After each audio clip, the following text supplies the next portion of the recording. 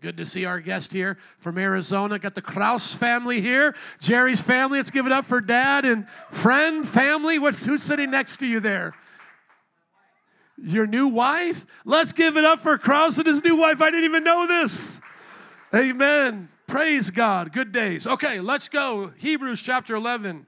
And if you want to learn about being a father for many, many years, talk to Jerry's dad. He is an amazing father. Love him so much. Next few moments that we have together, we're going to go through the book of Hebrews. No karaoke Bible up here for you until I feel like you guys have learned to use your Bible, because we got lazy for a while. So now at least through the month of July, we're going no Bible on the screen. If you don't have a Bible on your phone is a dumb phone. You got to make it a smartphone and put your Bible there, okay? And if you have Facebook and you don't have God's book, you're in trouble. Amen? Little pastor jokes there. Okay, Hebrews chapter 11. If your neighbor looks like they're struggling, help them get their paper Bible, phone Bible, and I use the NIV. We've been going through the book of Hebrews verse by verse in our second service, and we have been in Hebrews 11, which is the Hall of Faith, now for 8 sermons. So verse by verse through Hebrews, and put on the brakes a little bit, we've been in just this chapter for 8 weeks. And the reason is there's so many good things to get out of it. How many have been blessed by the Hall of Faith? Amen. There's so many stories there, starting with how we went to Cain and Abel, having faith in our times of offering and giving God our best, and then looking at Enoch and how he walked with the Lord, and then also Noah, faithfulness to be righteous in a generation that was wicked, Abraham, Sarah. That was a wonderful time. We spent a lot of time there. And then last week, we went over Isaac, which is Abraham's firstborn, Isaac, Jacob, the father of the 12 tribes, and then Joseph. And by going through that, we learned the little bit that was shared. Everyone get this. The blessing was that they kept their faith from generation to generation. And I wish that would have fallen on Father's Day. That would have been nice.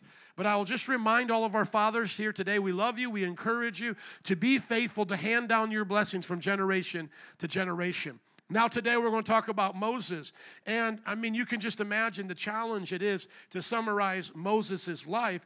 But I think inspired by the Holy Spirit, our author did an amazing job. Look at Hebrews chapter 11, starting in verse 23. And notice it starts, before Moses' story starts, it starts with his parents. By faith, Moses' parents hid him for 3 months after he was born, because they saw he was no ordinary child, and they were not afraid of the king's edict. Now, how would a parent know your child is not ordinary? I'm curious about it, because don't every parent here think your child is extraordinary? Especially, like, I'm a father today because Bethany started us off. Now I have 6. But Bethany was my first. I would have thought she was extraordinary. Honestly, how many parents can relate to that? I guess you didn't like your children, those who are not saying anything? I mean, listen to what the Bible story says. It says the parents saw that Moses was extraordinary. Do you think there's any parent looking at their child as they're born going, I don't know. I don't think you're extraordinary. So I think there's something here that we need to get right at the beginning. There was either a miracle that happened at Moses' birth, literally halo, bright shining light, some type of a prophetic word, or for the parent, everyone get this, they saw the potential of Moses being amazing, because every single child has an amazing potential. Do you get that? So think about that. They're like, I can't give up this child because this child has potential to change the world. That should be said whether or not you see the halo or not. That's where we as parents can learn from Moses' parents right at the beginning. Because if you're asking me, where am I putting my theologian vote? You know, like I said, if you get 3 theologians together, you got 4 opinions. Why is that? Because there's one that's double-minded. Well, it could be this or it could be that. I don't know. You know, they have 2 minds there. So everyone's going to have an opinion. So if you're looking at my Richter scale here, you're looking at this side being, it's a miracle. There's a bright, shining light. They know something that's spiritual about Moses. Or over here, they see the potential of a child, as any parent would. Guess where I'm leaning more towards? I'm leaning more towards the natural aspect of it, and they were great parents, and they're saying, Pharaoh, you don't get one of my children. You don't get to have any of them. And if it's up to me, I'm going to live and die by this child right here because I see the potential of what this child could be. Now let's apply it to abortion. Look at your neighbor and say, oh no. Oh yeah, this is what we do in church. Who has the right to say to their own born child, you're not worth living? Certainly not the parent, according to God. Because the argument goes, if the parent can do it in the womb, why can't the parent do it out of the womb? And why can't we do it in husbands and wives when we get in fights? And why can't we do it with teenagers? Y'all don't get quiet on me now. Don't act like nobody ever raises their voice in your home.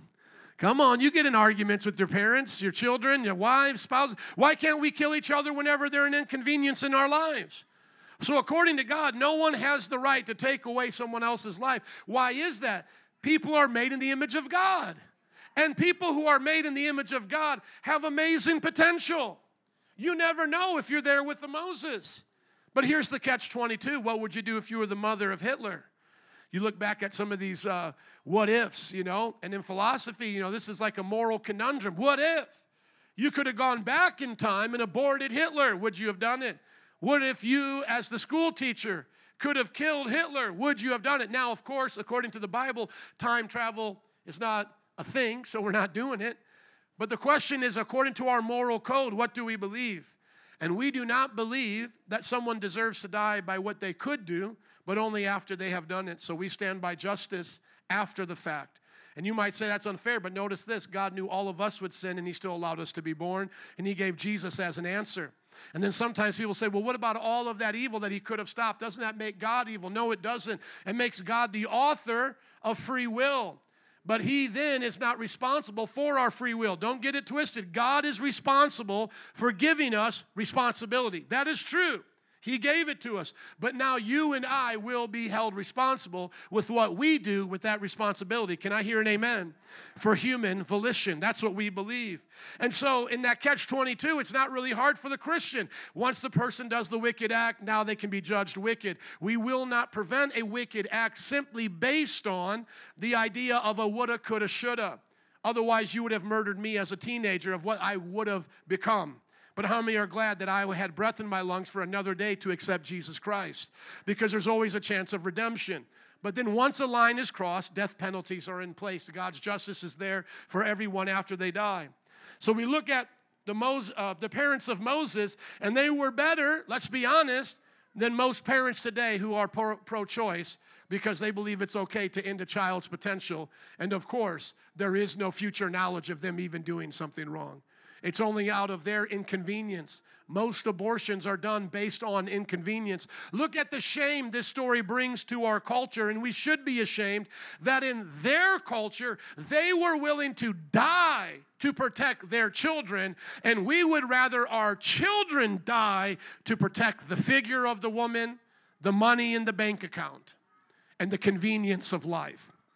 Well, you're a man. You don't understand. It took a man to make a baby. I get a vote. Hello?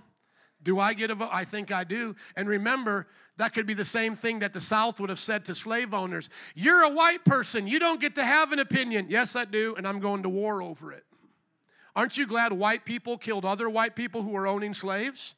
We forget about that in our woke generation quite often, that it was white people that killed other white people so that the slaves could go free. So before there was a Django, or before there was people saying all whiteys needed to die and so forth, it was whiteys saying, we'll take on our own kind. Last time I checked, I haven't seen that in too many cultures, where one group of people die so another group of people can be free. As a matter of fact, slavery still exists in Africa today. How come they're not dying to set their own people free? You see, many times civil wars are based on that, but they haven't accomplished it even in places like Dhofar, in places like Northern Africa. That goal has not yet even been accomplished among their own culture. And yet in our culture, though we could be blamed, I say we, even though I wasn't here, my people were in Europe being bamboozled by Hitler, Germany, Nazism, communism, and so forth. We came here after World War I. But notice this. If people want to put that back on my culture, notice what the white culture did in Europe and in America. They died to set slaves free. Can I hear an amen to that? Doesn't mean everything the U.S. military does is right. Doesn't mean we approve of all of these wars that have happened since then. It just means that we look back at our generations and we can have appreciation. Notice this once again. People today in our culture will kill their children for convenience. Back in that culture, you were willing to die for your child. Isn't that what we need again in this generation? I was talking to people at the abortion clinic, and they were saying, and by the way, this is what we do in church. We just don't talk about Moses and play make-believe with y'all. We apply it to your life, okay? Welcome to church. Some people are like, why are we talking about abortion with Moses? Because that's what we do here. We take the word of God and apply it to our culture. We do not pretend as if your world out there is Moses' perfect little cartoon world, right? Which, by the way, when they were standing up for Jesus in their day was just as hard as it is for us to stand up for Jesus in our day. Sometimes we think like for Daniel to have the courage to go into the lion's den, it was easy for him but hard for us. God forbid. It was just as hard for them as it is for us. But going back to this, when we think about our culture being willing to give up on children, I was talking to a woman at the abortion clinic, and I was, she had got the pill. She had already taken one of them. She had received the other one and was going home to take it. And I was kneeling down by her car there at the curb, so it's the baby daddy. I don't know if there was a husband or not. And I'm talking to her through her window, and I'm saying, ma'am, we will adopt this child. We will do whatever it takes for you to spare this child. And then this is what she said. She said, but I don't want to go through the 9 months. And she pointed at the kids that were in back of her because you don't know what I had to go through to have them. And I'm thinking to myself, could you imagine being in a home where your mom looked at your 9 months of pregnancy for you to come into the world as something that she had the choice to do she would never do again? What does that do to that child? You see how murder and that mindset affects everything in that person's life. Looking back to those kids, if you knew what I had to go through to have them, you would know I don't want to do that again. So this is what I said to her. I said, I'm sorry that you went through hard times. I'm a man, I don't understand. Not going to try to pretend to be, nor am I going to be Bruce Jenner and play potato head and then act like I'm one of you when I'm not. Amen? Amen. I said, I don't understand. I said, but this is what I can understand. Is that you're a hero for having them. Moms are heroes. And I said, you got another chance to put on the cape and be a hero again. For 9 months, it may be hard. For 9 months, it may be the worst thing a body can go through because I'm giving her the benefit of doubt that what she's telling me was hard. I'm not going to argue with that.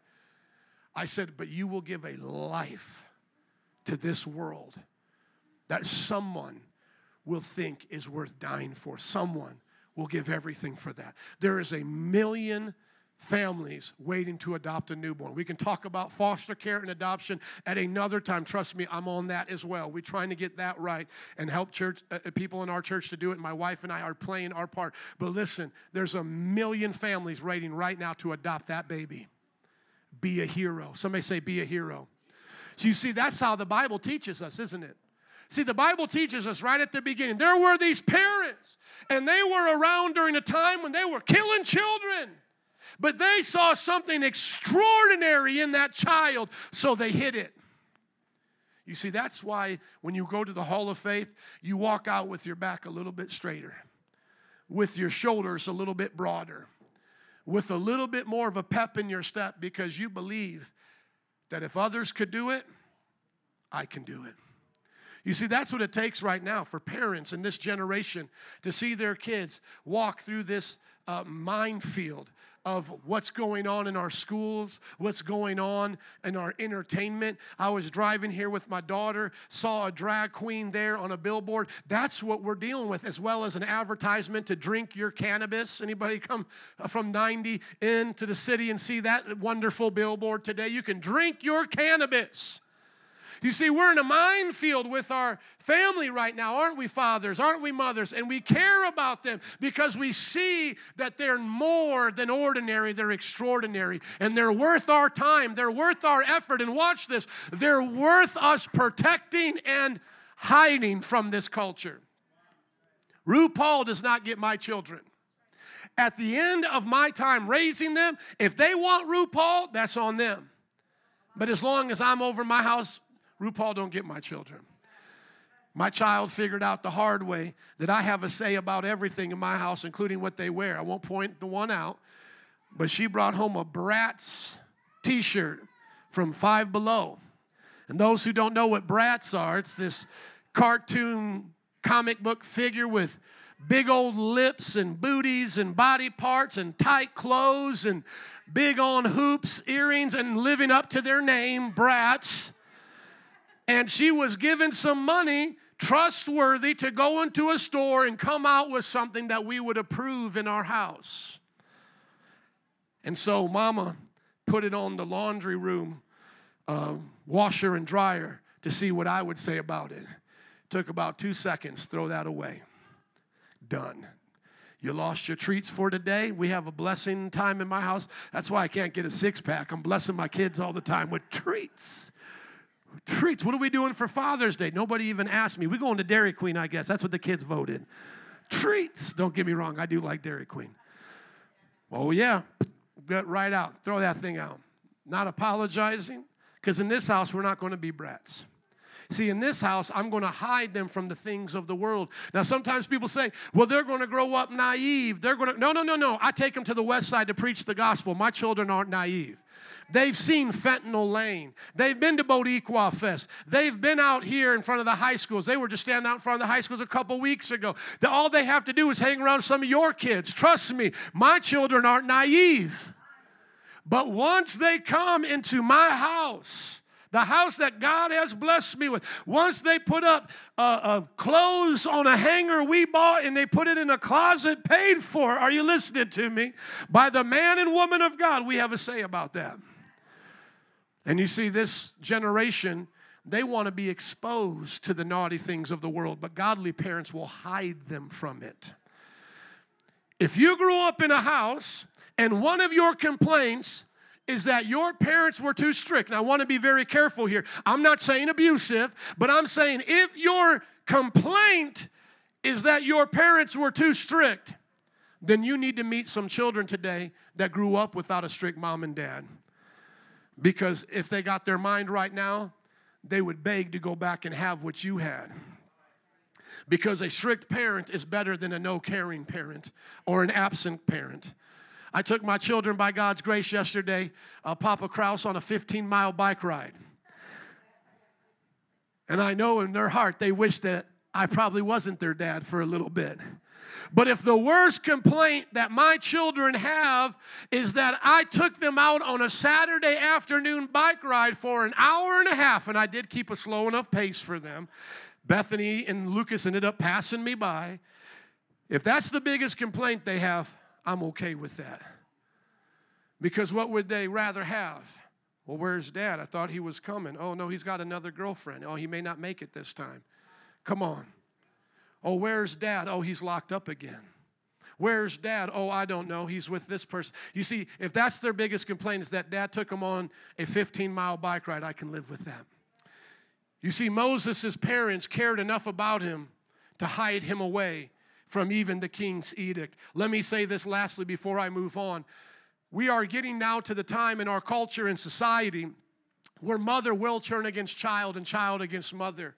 We saw this even during the COVID time, that they were being told in schools to report on their parents that they didn't get the vaccination and that they should go out against their parents' wishes to get them. Remember, brothers and sisters, I'm not anti-vaccination, nor am I meddling into your house. I just believe in liberty over your body and over what you do right for your family. For our family, we didn't get the vaccination. My parents did get the vaccination. Why do I think that matters? Well, they're senior citizens. They wanted to make sure that they would not be at risk. My family, we get sick and carry germs about every day into our house and get over it. We eat mud, dirt, drink out of the hose and faucet. I leave them back outside for hours at a time. I took our chances and we made it through. Amen. Can I hear an amen for old school work sometimes? But if I would have saw some sickly children walking around, I might have gotten them a shot, a booster, and all that, and then some. But everyone, listen to me. It didn't take long until people started turning against each other very, very quickly. My parents talk about a family friend, senior citizens, that they took the stand for their own conscience sake, not to get the booster. But their children said, you can't come around your grandchildren until you do. From what my parents told me, they have not been able to see their grandchildren for years. That's what the hipster cool parents said. Now, that's their choice. That is their choice. Grandparents don't necessarily get the first right to the grandchild. That's true. But what I'm trying to say is, isn't that something how quickly a family like that can divide? Just over a vaccine. Well, it's life and death. It's life and death. Was it really, though? I think there was a lot of hysteria put on top of that, if you think about it. I think the last time they checked, when all the numbers were done, it was still less than 1%. Still less than 1% were fatal. Maybe 5% would have to go to the hospital. Thank God for the nurses and doctors who did the right thing by them. But remember, it was nurses that got fired later on when they didn't want to get the shot, and they worked through it when we didn't have anything. You can't call that consistency. And then as they now have found out with some of our social media, and I'm glad they're holding them accountable, that you had doctors from the most reputable institutions being blocked on social media because it wasn't going along with the narrative. How can you tell me that's right? That's right. It's not. You don't have to agree, but you got to at least admit that we have all the freedom of speech in this country. You say, Pastor, what does that have to do with Moses? You see, Moses' family took risks to hide the children even when the king was against them. And you're in a church today that took risks when the mayor and the governor were against us. And you see, people turned on us, and people will turn on you. You say right now, well, I don't believe it's going to happen anytime soon. Maybe that's true. But what if it does happen again? And what if this time, attached to the vaccine is just a little bit of your beliefs? So in other words, it's get a vaccine and swear allegiance to this political party. Isn't that what they did in Germany with their medicine? You really couldn't get the good medicine, the good doctors, unless you were in the Nazi party. Does anybody remember their history? Anybody read on that? You really couldn't get the help you needed unless you were communist in the Russian nation.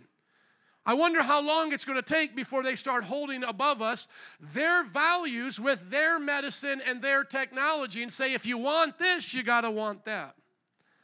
Brothers and sisters, do not think to yourselves that the story of a king ordering children to die and parents having to hide their children is so far from us. And maybe we should also remember just a little bit closer to heart our brothers and sisters around the world suffering in nations where that is being done. That's why I wear this bracelet, to not virtue signal, but to pray for them daily, because there are Christians in Muslim nations that if they're not Muslim, they don't get medical care. If they are not Muslim, they do not get civil rights. Their own children are kidnapped and taken from them. And so I thank God for parents today in places like Afghanistan, in places like Pakistan, where they're hiding their children from the Islamic regime. Can I hear an amen? Amen. So Moses' parents, they hide away Moses. But then he's getting bigger, and they know the neighbors will probably tell on him. And you know the story. They send him down a raft, there that makeshift basket, to hopefully see him saved. Not that they wished him to die, but that someone would find him and have mercy. And what happens? Pharaoh's daughter finds him. Continue in the story. Hebrews chapter 11, verse 24. By faith, Moses, when he had grown up, refused to be known as the son of Pharaoh's daughter. He chose to be mistreated with the people of God rather to enjoy the fleeting pleasures of sin. He regarded disgrace for the sake of Christ of greater value than the treasures of Egypt, because he was looking ahead to his reward. Right there, you've got so much theology. Let's break it down. Number one, it says everything Moses goes through as being raised up in Pharaoh's household, he does so because he regarded Christ and Christ's suffering worth more than the pleasures of Egypt. Hold on, but I thought Christmas told me Christ was born December 25th, 2000 BC, or AD, or 2,000 years ago, about 1 AD. Hold on, how come Moses here, 1,500 years, almost 2,000 years before the birth of Christ, is doing things for Christ? That must show us that when Jesus was born, that's not when he began to exist. Jesus coming in the flesh is the beginning of his earthly ministry. But where was he before that? John chapter 1, verse 1. In the beginning was the Word, and the Word was with God, and the Word was God. And so, who is this one showing up to Abraham at the plains of Mamre? Genesis 18. It says Yahweh meets with Abraham. It must have been Jesus, because Jesus said to the Jews in John, before Abraham was, I am. Ego eimi in the Greek, referring back to the Tetragrammaton, the four initials of God's name in the Hebrew Bible. Yod-Heh-Vah-Heh. You call him Lord, but they knew him as Yahweh. Jesus said, before Abraham was born, I am. So when you think of Christmas, what you're really thinking of is Christ taking on flesh to come to earth, because before that time, before 1 AD, he is with the Father, and he's visiting with us. And guess what? He visited with Moses. Go to Exodus chapter 33, verse 1. Exodus chapter 33, verse 1. Come on, rustle those Bible pages. Flip through your phone as I do in my Bible. I know it's always easier to have the karaoke screen up, especially when you got fingers like the size of sausages. It's not easy for me to flip these pages around.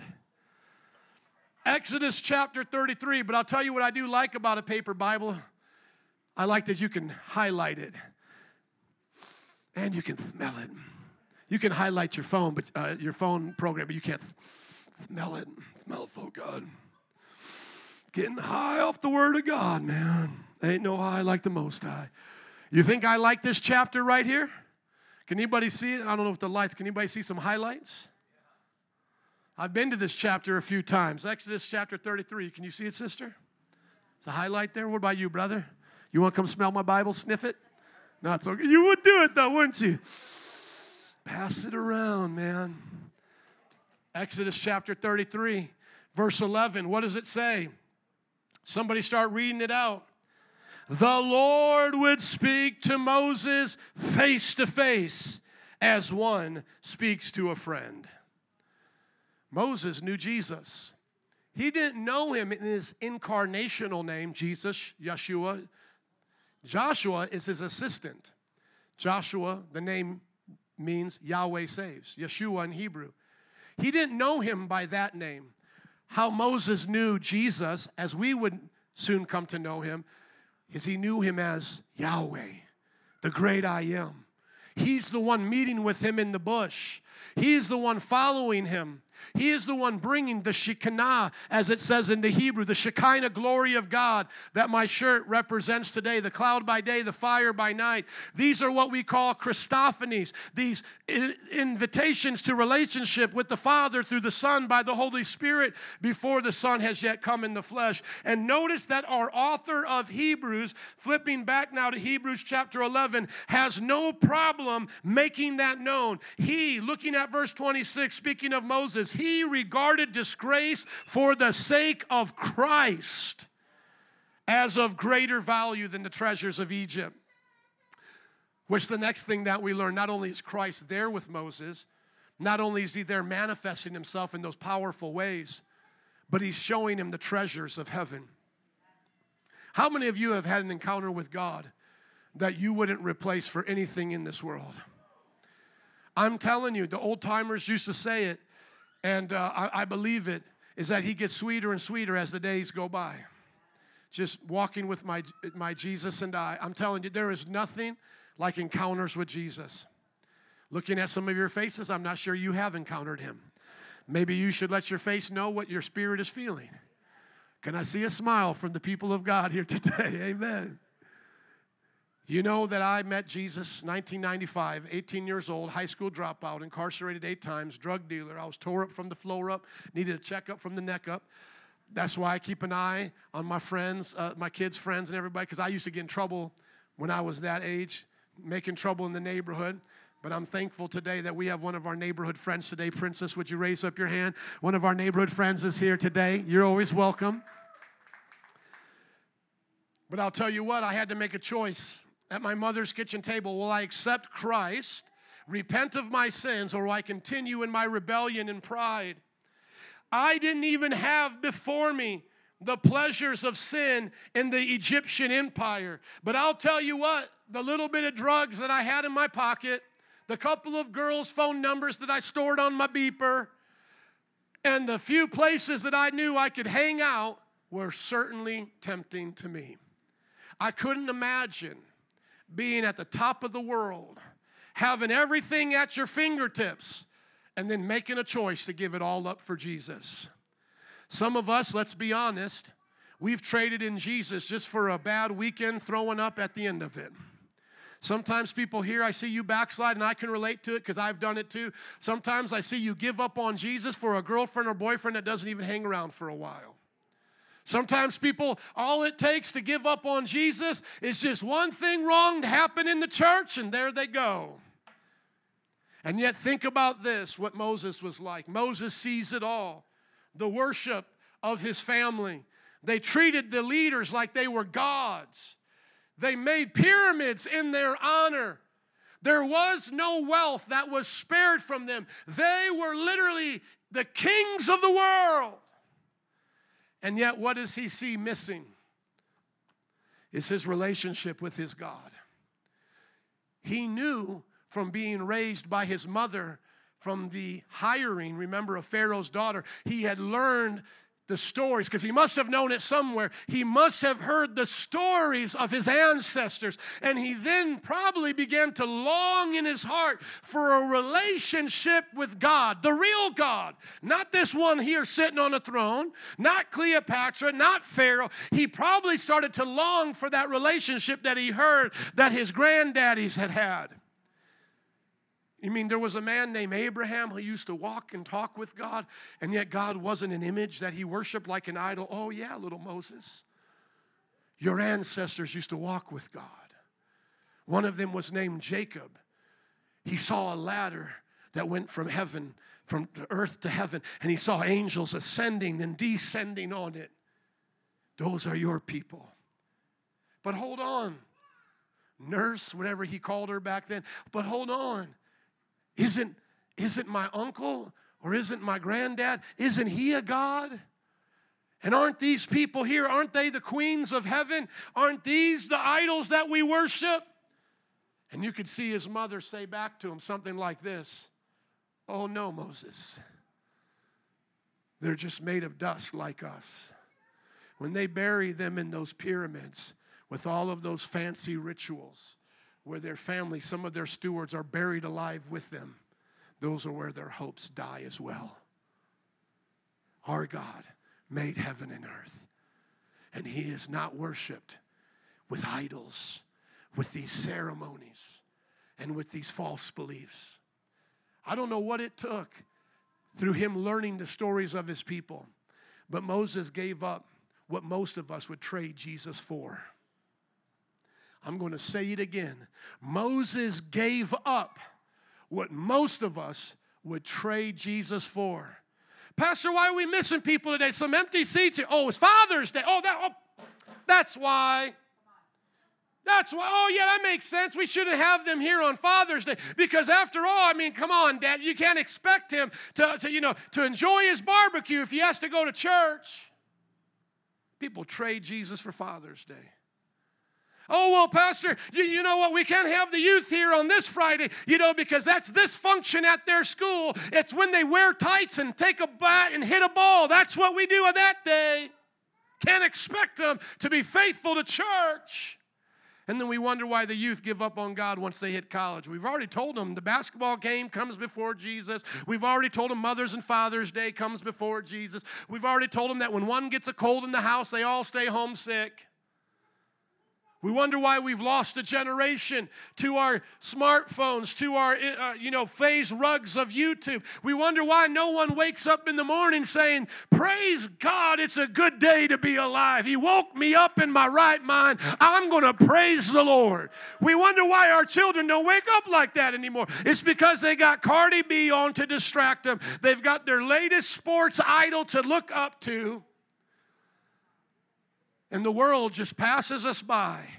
And all the devil has to do is just put out just a little bit of carrot for us, and we'll be the donkey. I'll say it like that. We'll be the donkey that goes for that carrot over and over again. Some of you here I know are saying, well, did you just tell those young people about Cardi B? Yeah, but all you needed was Trump, and you gave up on all your morality too.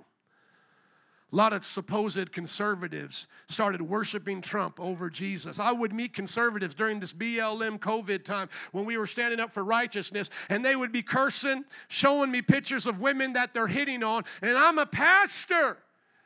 And then they would tell me, but I'm conservative. Listen to me, sir. You will go to the same hell as the liberal if you don't have Jesus. It's funny how quick we don't know how to call out adultery until someone we like does it. Trump and Biden will go to the same hell if they don't repent and live for Jesus. Are you listening to me? And if I have a choice to vote, yes, I'm going to vote the lesser of two evils, but that doesn't get me to stop preaching against the evil of my culture in this generation. Conservative talk show hosts are not our saviors. Most of them are wicked. Are you listening to me, brothers and sisters? Politicians are not Christian saviors. Some of you had to learn that the hard way, and I'm now teaching you again, and hopefully you'll hear me after everybody got bamboozled during that time for various agendas, to the point where my wife thought the National Guard was taken over because some website said it. I had to tell her, stupid is as stupid does. We're not falling for conspiracies. We're Christians. We remain when empires come and go. Are you listening to me? I said we remain while empires come and go. We will be here whether America is here or not. Until Jesus comes back, he will have a Christian people. And that's greater than any of our political affiliations. It's greater than any of our cultures. Christ's culture above everything. See, Moses understood something that many in our culture do not understand, is that pleasures are fleeting. Notice what it says. Look at verse 25 in your Bible. Rather than to enjoy the fleeting pleasures of sin. I want every young person, and if you think you're young, you can still look up at me, but I want every young person to look up at me. Every young person, hear me today. The reason why we as older Christians speak to you the way we do about your lives is not because we want to take away a good time. You will hear stories like ours, Christians like me, who came out of a mess, and it will be tempting to you to think, well, if Joe got to have a good time having sex before marriage, if Joe got to get high, if Joe got to do drugs, and he came out a Christian, and now that's my pastor, well, then they're just trying to take away my good time, because if God is real, I'll come back to God after I did all of that. I want you to hear me very closely. Number one, it's a miracle I'm even here. Some of my friends died in high school. Some of my friends didn't even make it to 18. That's number one. Number two, there is no guarantee you will ever come back.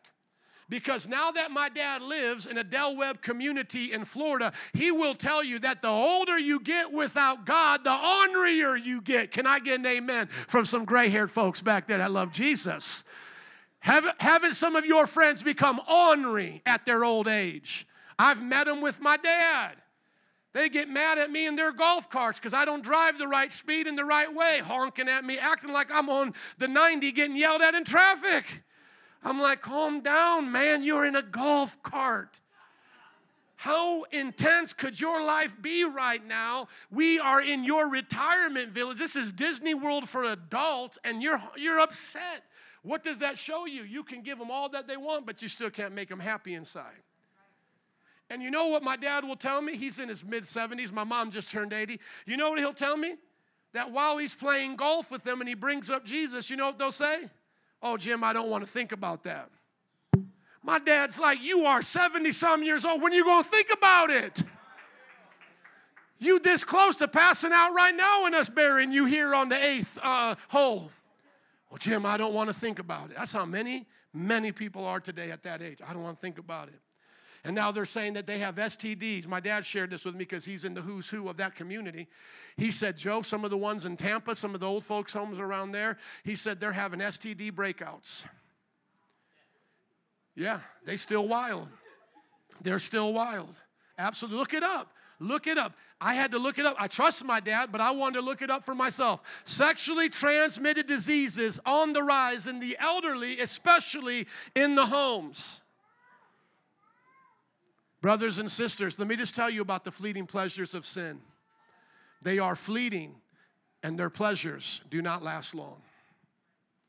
Every time the devil tempts me to go back to sin, what he does is he gives me the great shining image. Now, I'm going to take a few moments to tell you how I'm tempted as a pastor, so please don't judge me because I know your temptations are much more sacred and holy than mine, but I have to do this for an example and to be honest, okay? Some of you will not relate to this, so please try your hardest to understand where I'm coming from, okay?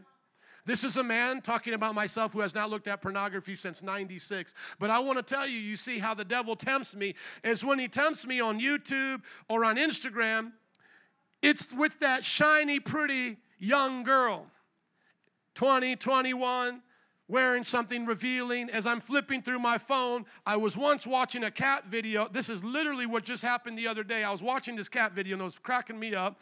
I flip the next thing on Instagram, and I see what turns out to be a porn star. I didn't know that at the time, handing out free Xboxes or trips to her house. Within moments, I'm caught in this catch-22. Do I want to see what the person chooses now? Because now I'm somewhat interested. Fall into sin and begin to get tempted by this woman, or quickly delete it, or flip through it, and then put do not recommend channel. See, like I said, I was going to be honest with you. I'm sure many of you can't relate because you don't look at YouTube and you've never seen these kinds of things, right? Wink, wink. That's how temptation comes to me. And now in the next moments in my heart, as I've walked away from that, flipped through the YouTube, now the devil begins to tell me, well, you could do it. You could look at pornography. No one would know. You could cheat on your wife. Now you're saying, Joe, you heard this as a pastor? Yeah, some of my friends have actually cheated on their wives, had children outside of that marriage, and now they're divorced with that woman. Somebody say, God have mercy. Other stories go the exact opposite way. My wife and I know a couple where the wife left with another woman. Now she's living a lesbian relationship. So me stepping up 6 inches here today does not change us from all being tempted with temporary pleasures of sin. Now, I want you to understand this, brothers and sisters. When I fight the devil in those moments of temptation, I do not fight with, well, it will not feel good. That's not where I go. Because I know it will feel good in that moment. If you notice right there, the Bible just taught you something about sin. It said it has fleeting pleasures. One of the worst things we did when I was growing up, or the generation did when I was growing up, was tell us, stay away from drugs because this is your brain on drugs. Don't do drugs. Drugs are bad. The first time I got high, I said, woo, I like this. If that's my brain on drugs, I guess I like scrambled eggs because I like this. As a matter of fact, as I'm an evangelist now for the Lord, I became an evangelist for drugs. I called up literally 3 or 4 of my friends, and I said, you need to try this. Why? Because in all the time people trying to get me to stay off drugs, they were trying to scare me with the negative, the pain, the judgment, or the consequence, but they never prepared me for the temporary pleasure that it brought. Same thing when I had sex. When I began to mess around with girls, it didn't hurt, y'all. It felt good. I know it's quiet in this Presbyterian church, but I'm trying. Can I get a Pentecostal amen? All right. If I got to get a Presbyterian, oh my, I'll still take it. Oh my, what's this pastor talking about? And what I began to find out real quick is that it only lasted a certain amount of time, though. You see, that was what no one prepared me for. Maybe they did and I wasn't listening, but that was the deception. You see, that was the bait and switch. That was the thing I didn't understand. And that's what I want every young person here. I'm still talking to you. I want you to understand. We're not trying to keep you from a good time. We know that there is fun in that for a season.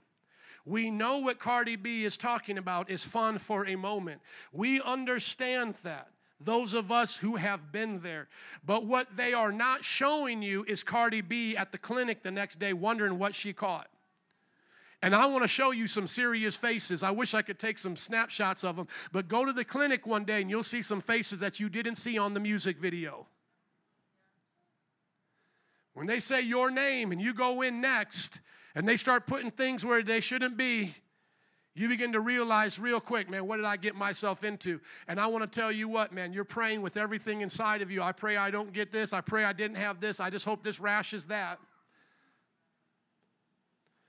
See, they don't bring you to the abortion clinic after that couple that's been living together like I had to meet the other day, whereas I described that story to you. The reason why they don't want children is more likely they're not married, they're not preparing for a family. They don't bring you there where they would rather kill children than have them.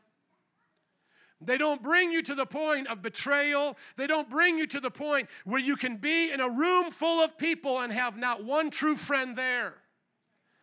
One day when I was at my lowest, I had $10. I don't remember how I got it, but I had it. And I did something with it when I took it out of my pockets, and I could not find it. This was when I was couch surfing, probably around 17 years old. And I searched that house that I was staying in, upside down, inside out, the entire place, over and over and over again, because I needed food. I needed that money. I had nothing to eat. I had no money. Come to find out a couple days later, my friend pulled me aside and said, hey, Derek took your $10, dude. That was the guy I was living with. My friend watched me tear apart a house for hours to try to find $10 when he had it in his pocket the entire time.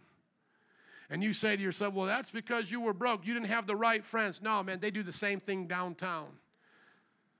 Bernie Madoff and these guys will hang each other out there in seconds to take everybody else's money. Where dog eat dog rules is how they live by out there. It doesn't matter if it's me and $10 or a guy selling out another business for $10 million. Corruption is in the heart of sinners, and you can be all around them. They will be your yes people. They will be there for you, but the moment they can take something from you and get it out of you, they will do it and squeeze you for everything you are worth. You see, the fleeting pleasures of sin are the biggest temptation the devil has to give us. Because if he told us this is what sin looked like in the end, no one would go for it. No one would go for it if you saw where alcoholism leads, corruption leads, where divorces lead to the children. You know, this man having an affair thinks, well, this woman treats me better. He has no idea what children are going to say about him in years to come when their father is nowhere around or only on every other weekend. Brothers and sisters, I am not here to tell you to stay away from sin because there is no pleasure. I am here to tell you that knowing Jesus Christ and his treasures are of greater value than the temporary pleasures of sin. This is what the scripture says, is that knowing Jesus is of more worth and of value than anything sin can give you. That is what we are trading. We are not trading the pleasures of sin just to be religious, just to show up to church on Sunday. We are giving up the pleasures of sin, sister, for the treasures of heaven. Notice what it says. It says there are fleeting pleasures of sin, but in Christ there are treasures of greater value. That's why I'm still a Christian. Because Jesus today has given me greater treasures that I wouldn't trade for the pleasures of sin. So it's up to you now what you want. I pray that you see the treasures of God worth more than the pleasures of sin. Because there'll always be a pleasure. There'll always be something that will scratch that itch for you. And it will be quick and easy, and many of the times it will be supposedly secret. But you will have to make your choice. Moses made his. Now, we know that he doesn't do it the right way. Out of zealousness and actually pride, he kills an Egyptian trying to set free his own person where he could have intervened in a better way. So he was a little bit hot-headed. But what does he do? He stands up for righteousness. Continue on, verse 27. By faith he left Egypt, not fearing the king's anger. He persevered because he saw him who is invisible. Moses saw God. How many want to see God? Hallelujah. He saw him. And by faith he kept the Passover and the application of blood so that the destroyer of the firstborn would not touch the firstborn of Israel. He slaughtered that lamb, put that blood above his doorpost, and he said, boys, I don't know what's going to happen, but we were commanded to do it. Get to slaughtering and get to painting. And that night the firstborn of Egypt died. Why did the firstborn of Egypt die? Because they had been killing the firstborns of Israelites for quite some time. Do I feel sorry for sinners? Yes, up until a point. But at some point, sinners will pay the price. And our pity will not stop God's judgment. Are you listening to me? So as Mr. T said, I pity the fool. I do. I pity the fool. I used to be one, but I want to tell you right now that God's time of patience is running out and his judgment is coming. As surely as he flooded Noah's generation, fire will purify the last generation of this earth. As surely as there was once a judgment that took out the people of Egypt, there will be a judgment upon a Babylon, and God will be just in doing it. I'm going to have the blood over my house. How many have the blood of Jesus over their house, over their life? I live for Jesus. Me and my house, we shall serve the Lord. I remember walking down in my neighborhood, and this man didn't have to say much, but I believed him. I was wearing a Christian shirt like this. I think it was my Chicago for Jesus shirt. And he said, hey, man, I like that shirt. And I said back to him, I said, are you a Christian? He said, oh, yeah, Jesus is in my house. And I looked at him, and I'm like, I bet you he is. The way that man responded to me, it just meant so much to me. It was like that man understood what life was about. It's about serving Jesus. Jesus in my house. Jesus in my neighborhood. Jesus when I go to the park. Jesus when I'm out here on my job. Jesus in traffic. Jesus, Jesus, Jesus. I'd rather have Jesus than anything else. And that's what Moses was about. Moses was about Jesus even before he was incarnated. Moses was about trusting Jesus, knowing Jesus, walking with Jesus, seeing Jesus. And then they leave, and then what happens? Think about this. After all those plagues, and after the worst one came upon the Egyptians, they see now the Israelites leave. They get mad and say, go chase them down. And so Pharaoh and his guys and his army begin to chase down the Israelites. And they do what is one of the most stupidest things you'll ever read about in the Bible. And that is, they bring their army into a Red Sea being parted by the God who has just kicked their butt for the last few months. How many know sin will make a fool out of you? And you'll be your own demise. Those who are in hell are there because they chose to be there. As C.S. Lewis said, on Judgment Day, there'll be two groups of people. Those who say to God, not my will, but your will be done. And he will say, here is your will, to be with me. I grant you your desire of the heart. Then on the other side will be those that God looks at and says, not my will, but your will be done. You didn't want me. You said you didn't want me over and over again. You blasphemed my name. You broke my commandments. Not my will be done, because I wanted you here. I wish that none would perish, but your will be done. Depart from me, you evil wicked doer of iniquity. I never knew you. What is our response today to God? God, your will be done. Your kingdom come. Or is it my will be done, my kingdom come? Moses made a decision that day to stand up against Pharaoh, to leave Egypt, and to trust God. They're facing the Red Sea. A miracle happens. Now they can pass through on dry ground. Verse 29, by faith, the people passed through the Red Sea as on dry ground. But when the Egyptians, full of pride and stupidity, tried to do so, they were drowned.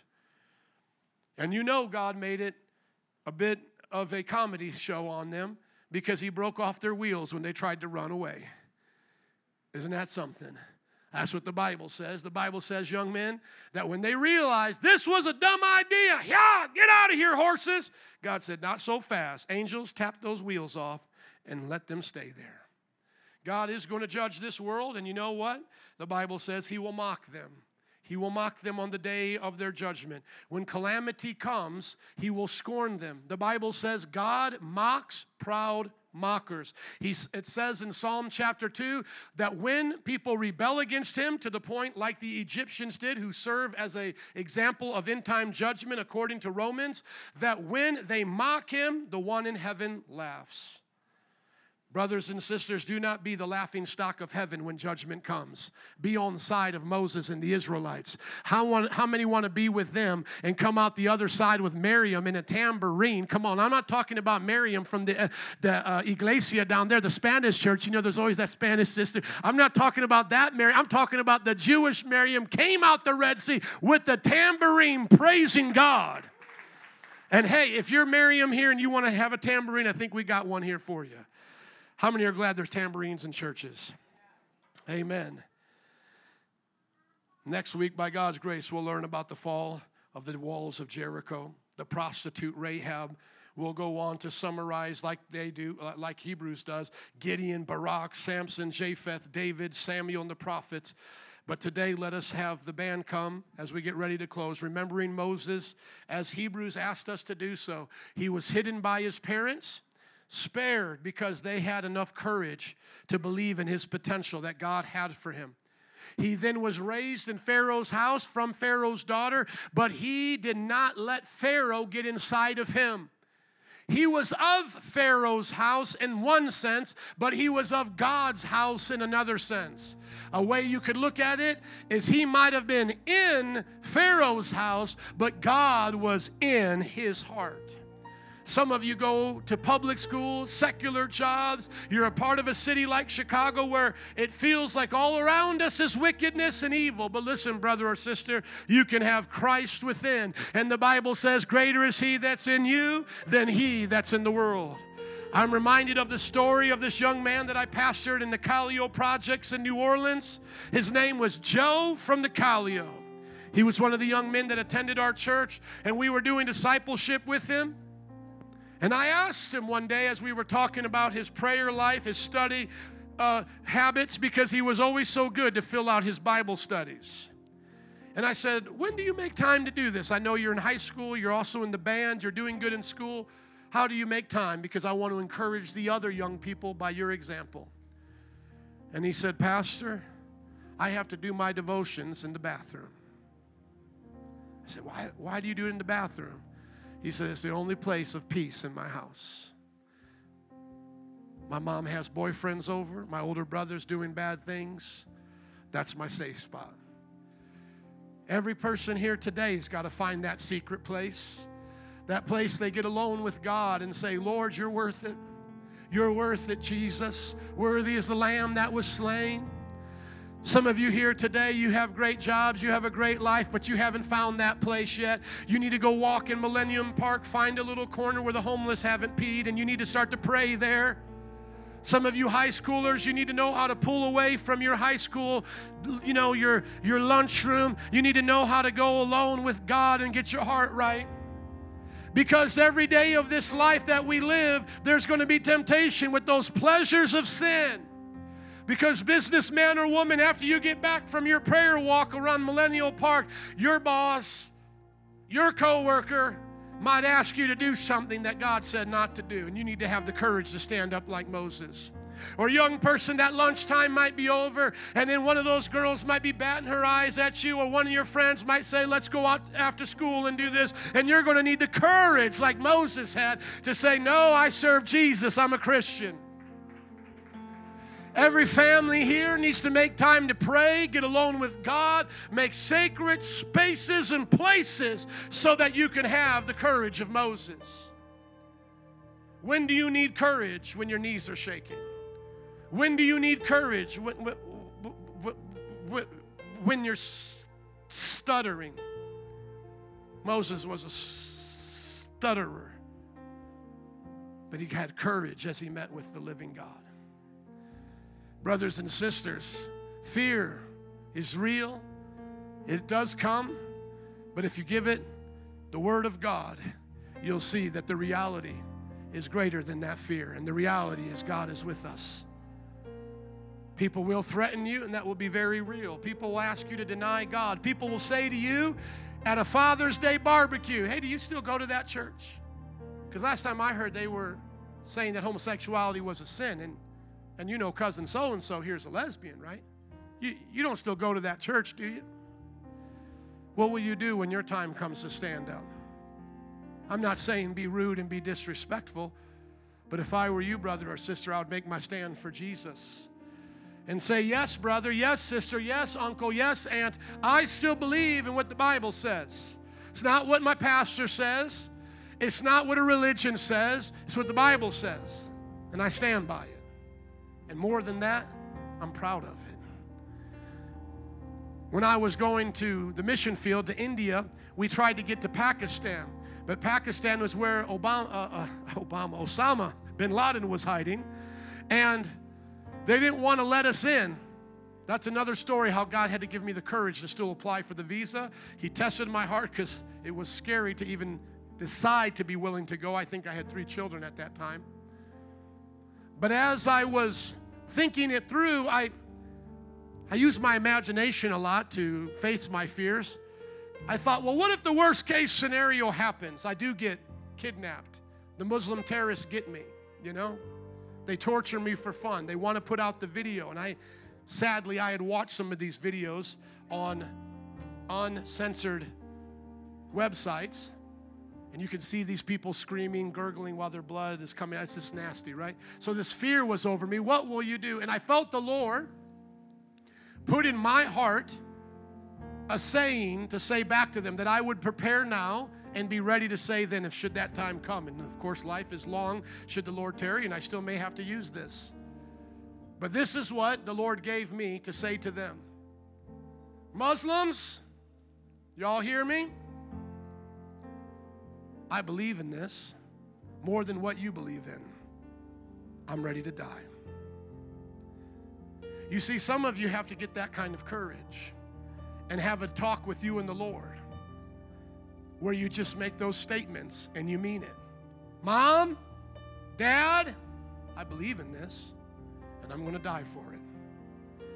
Michael Brown talks about when he was preaching in India, the Hindu extremists started messing with them, and they were trying to take down the sound systems, and it was a tug of war going back and forth every night, and they finally got a hold of them. A bunch of these business owners got a hold of the pastor and Michael Brown and all of them and said, if you guys don't stop, we're going to tear all this stuff down. You're going to lose it. And Michael Brown said, you know, the American missionary, before he could even respond, the Hindu Christian, the pastor he was supporting, said, it doesn't matter what you do, you can kill me, I'm coming back. And you can imagine Michael Brown. Okay, I'm with him now. I guess that's where we're at. And I'll tell you what, I've only met that courage twice in my life as I've heard the stories. One was during the time of COVID when I was with Brother Christian, the pastor of Elam, Romanian Pentecostal Church. We were together and we had both gotten the call that the mayor had the edict from the health board that now they could seize our buildings and that they were going to take our buildings as city property if we did not comply to them. And his first response, because I was with him as he got the call from the lawyer, we ended up both having to meet with our own people. His first response was after he got off the phone is, I'm willing to die in front of this church.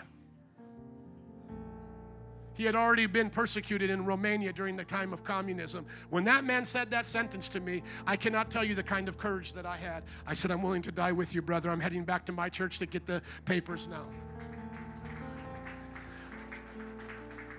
And he meant it. We'll die now. We'll die for Jesus. This is it. And then the other time was when I was with Nini's Deli, and we were standing in the front, and the riots had come.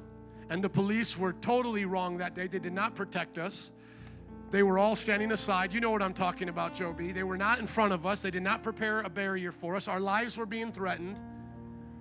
And when we came into Nini's Deli, I remember Jose and Juan saying back at me, Pastor, I'm ready to go back out. I had just pushed them all inside. I said, this is a riot.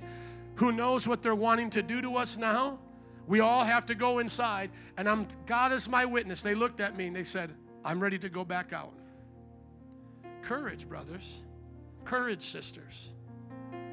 I'm a Christian. I'm a Christ follower. I've met Jesus. I'm willing to lay down my life. I'm willing to give up sin, take up my cross, follow Jesus. What are you willing to do? Are you willing to stand when it's your time to stand? Are you willing to be righteous and holy when the world's gone mad? Are you willing to be proud of what your brothers and sisters have done before you? Are you willing to stand on the Word of God, the Bible? That's the book for me. I stand alone on the Word of God, the Bible. What will you do when it's your turn to stand up against the Egyptians of your time or the pleasures of your sin? In summary, it's like this. If the devil can't get you from pleasure, he'll try to get you from suffering. If he can't get you from suffering, he'll try to get you from pleasure. Moses, by God's grace, resisted both. And I pray we resist and we live holy and we get to see God's judgment come. And as there's always in a game a winning team and a losing team, how many have read the end of the book and know that we're on the winning side? Hallelujah. I'll be here when he comes back, amen? I'll be here shouting, Maranatha, come Lord, as others are saying, oh no, oh no, oh no, he's coming. I'm saying, oh yes, he's coming on a white horse with the angels of heaven. Oh yes, Lord. Would you stand up and give it up for Jesus today? Hallelujah, glory to God.